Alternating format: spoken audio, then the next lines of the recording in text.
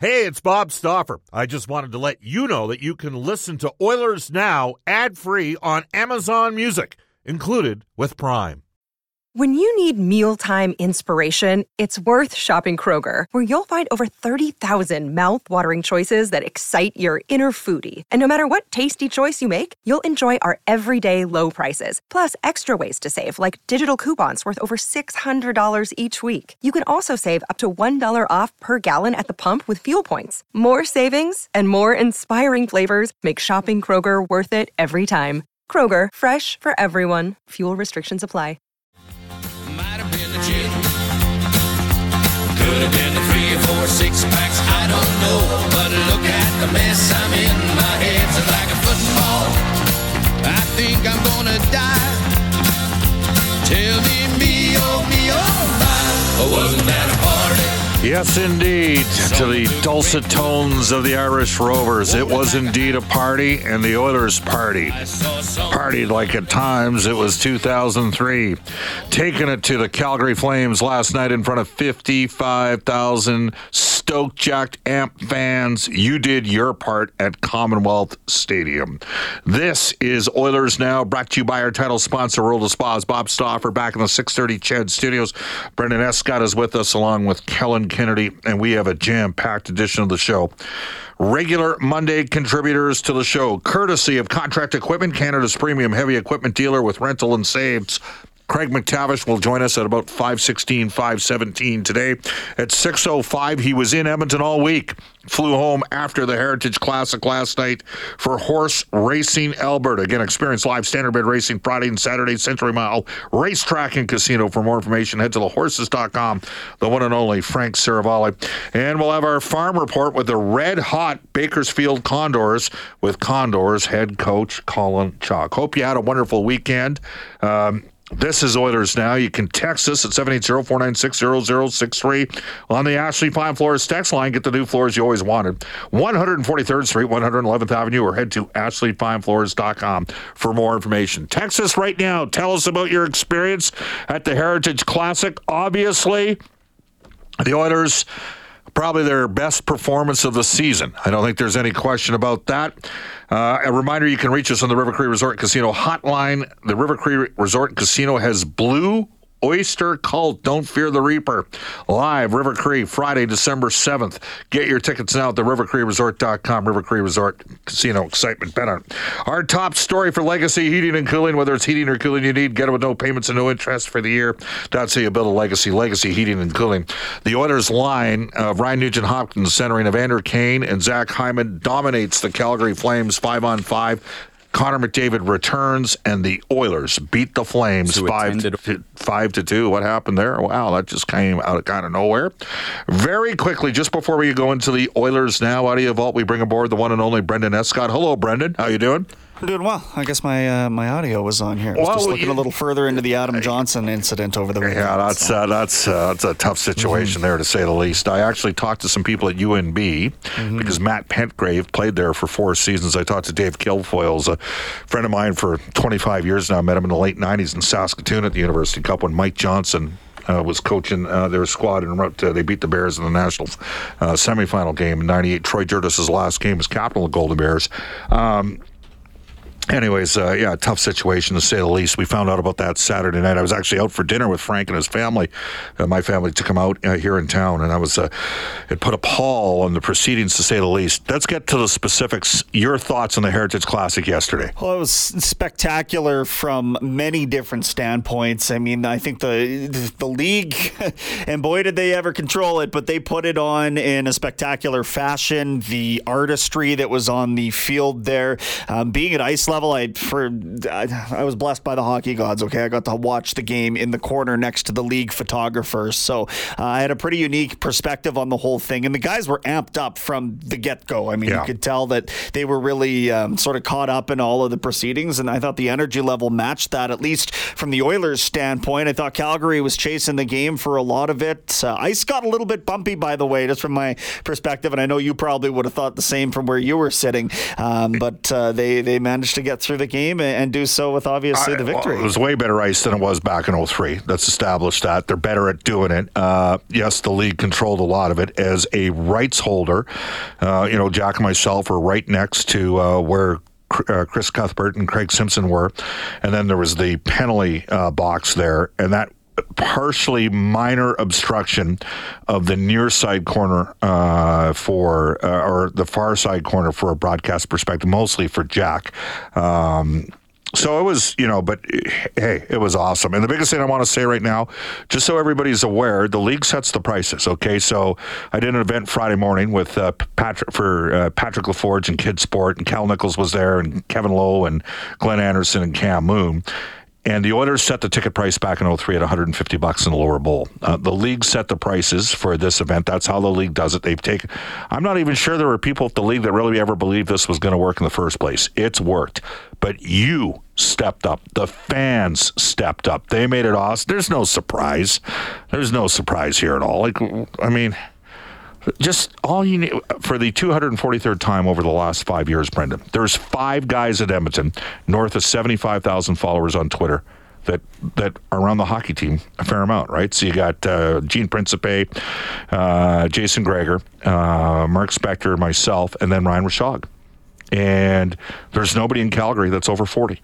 And it's not that we're great. It's because that's the thirst for information and knowledge and the passion that's out there. How many do we have now for this show? I think we have.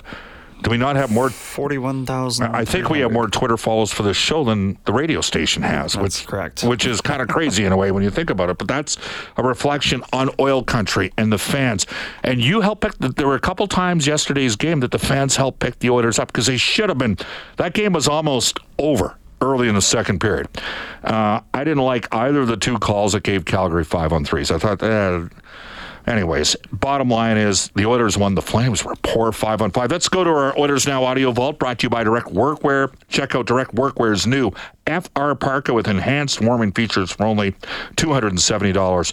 Here it is, an audio recap of the Oilers' 5-2 victory over the Flames in the Battle of Alberta. Unreal scene here at Commonwealth Stadium where more than 50,000 people are packed in to watch the Edmonton Oilers with a record of 1-5-1 and the Calgary Flames at 2-5-1. This is the 299th edition of the Battle of Alberta, and it's Kulak to Nugent Hopkins, a shot, backhander, score! And Edmonton has the first goal of the Heritage Classic. It's 1-0 Oilers. Brett Kulak, playing in the shadow of his hometown, has scored to give the Oilers the early lead. Power play is over. The Oilers have killed it off. Their 1-0 lead intact, and now Draisaitl fresh out of the box with Zach Hyman over the line. Centers, Hyman scores! 2-0 Edmonton.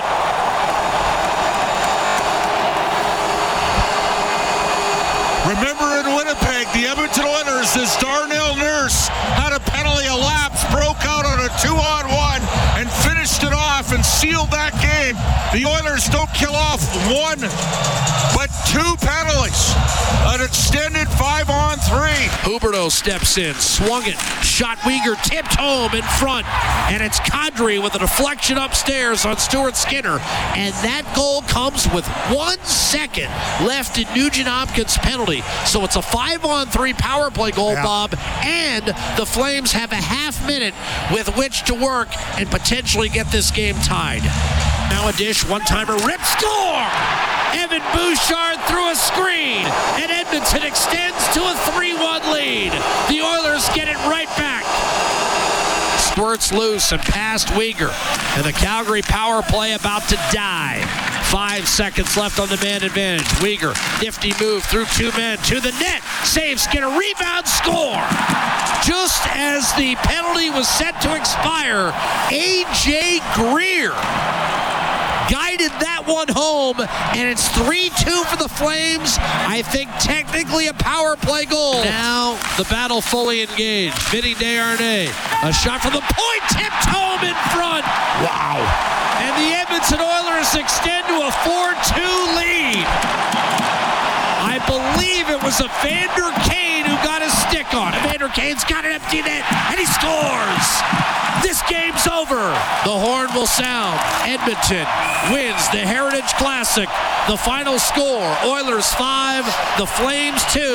The Battle of Alberta rests with Edmonton once more. All right. You could tell, Brendan, just listening to that audio recap. Like, remember, there's a track around the stadium at Commonwealth, right? Like, Commonwealth Stadium is the largest stadium in Canada, but there's a track around it, which means the fans are that much further.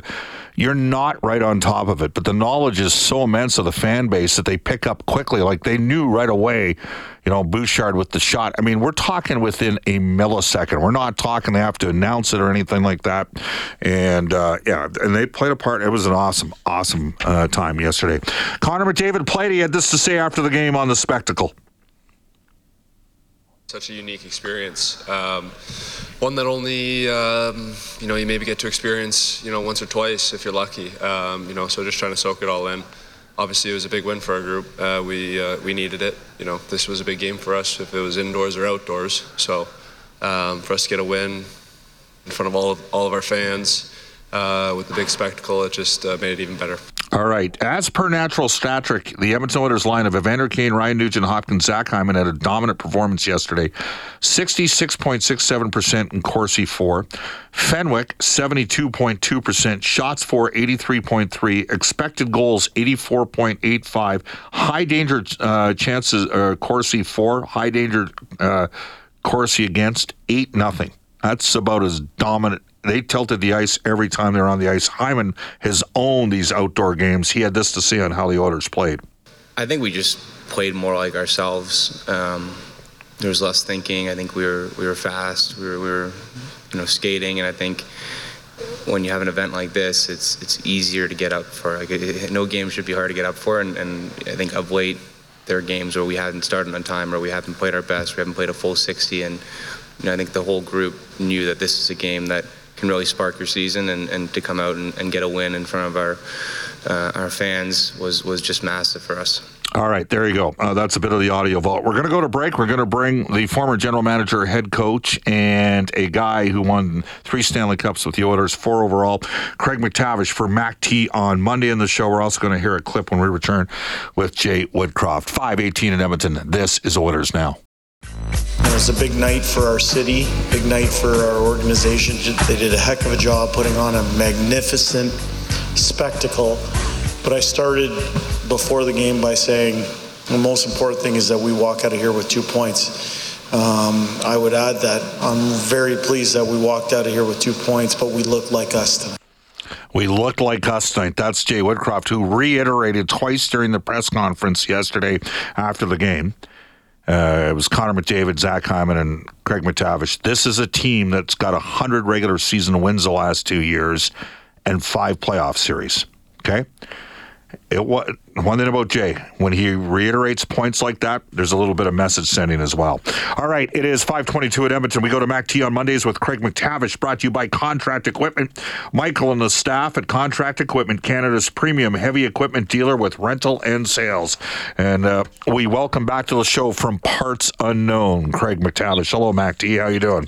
Hey, doing good, Bob. Good to see the Oilers pulled it out yesterday. There's joy in Mudville now, I would hope, for the next few days at least. Well, 2 weeks ago, you were preaching calm and patience, but then the Oilers spit the bit in a couple other games. They weren't close against the Rangers on Thursday. They didn't have Connor McDavid for a couple games. They got him back. But it was really the Nugent Hopkins, Kane, and Hyman line that absolutely dominated Calgary. And also, I think it's got to be stated, Craig, Calgary had a poor performance 5-on-5 in that game. Like the Oilers, you watched it. Give me your assessment.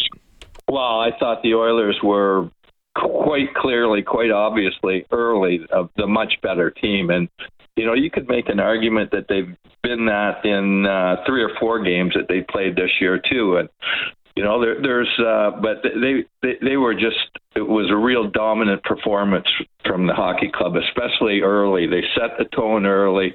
They were physical. They were on loose pucks quickly, both offensively and defensively. And I thought, I I mean, I agree completely with what Jay said. That's what we all expected from them. And, it'll be interesting to see. Now, we've got a couple tougher opponents coming up, and Dallas is a really good team, too. Did we just jump on a team that was considerably weaker than us, or is this the start of a transition to play that way against even the elite teams like Dallas in the league? Now, Craig, I was at ice level with Jack, and we were not allowed to stand. So we were literally, our eyes were at the dasher board level, okay? So it was a little bit tough at times. I did sense the offside winger was a little bit lower in support, but they won way more puck battles. And I know there's been much ado about, a little bit of a change from a low 3-on-3 to a little bit more of a zone defense. The Rangers in Minnesota just stretched Edmonton out and opened up some huge seams in the two games the Oilers lost back-to-back there after the Winnipeg overtime loss. From your perspective, watching in parts unknown, did they look like they were playing differently from a defensive perspective? Well, I will tell you, I got the American broadcast, so that tells you slightly where I am. Okay. But, it was, the system is the system. It's the execution of that system that has to be fine-tuned. And there's really only three systems that I know of from a defensive zone system. There's a man-on-man system, which you and I have talked many times. I don't like that. I like more layered defensive options too as well if somebody gets beat. The reason a lot of teams use the man-on-man is there's so much motion in the offensive zone in offensive play now that it's a simpler system to correct, to point out mistakes, but the breakdowns are more punitive, I think, on a man-on-man system. Now, then there's a zone system, which you and I both agree that we like, but there are some areas that you can be exposed in a zone system, too. That little soft area inside the face-off circle on both sides.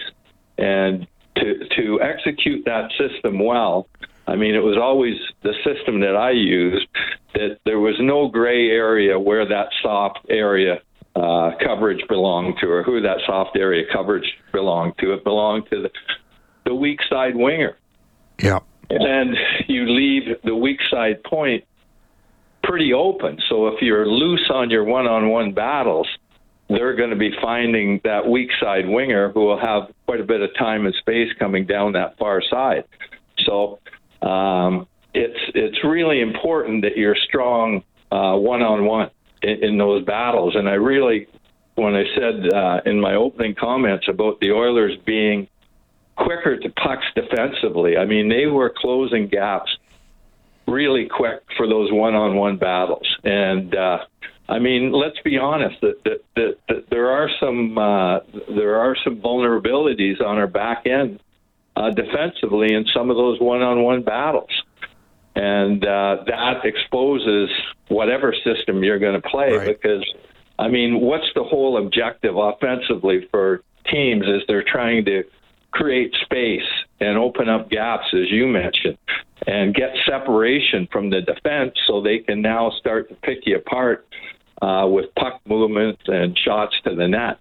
And we have some vulnerability back there. I mean, it looks to me like they're more engaged, or they were more engaged for sure last night, and we had a lot more success shutting plays down. Where when you play good players and good teams, they're creating space. Yeah, and we saw that in back-to-back games, specifically Kirill Kaprizov and Zuccarello with Minnesota, and then followed up with Panarin and the Rangers.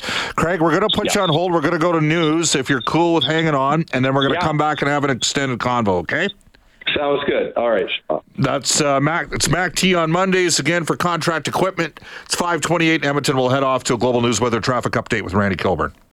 Canada may be known for its landscapes and friendly people, but beneath the surface lies a darker side of crime, history, and the paranormal. Since 2017, the award-winning Dark Poutine podcast has explored the shadowy corners of the Great White North and beyond, delivering chilling tales from a uniquely Canadian perspective. Hosted by Mike Brown and Matthew Stockton with over 300 episodes and fresh releases every Monday, Dark Poutine is your weekly ticket to the creepier side of Canada.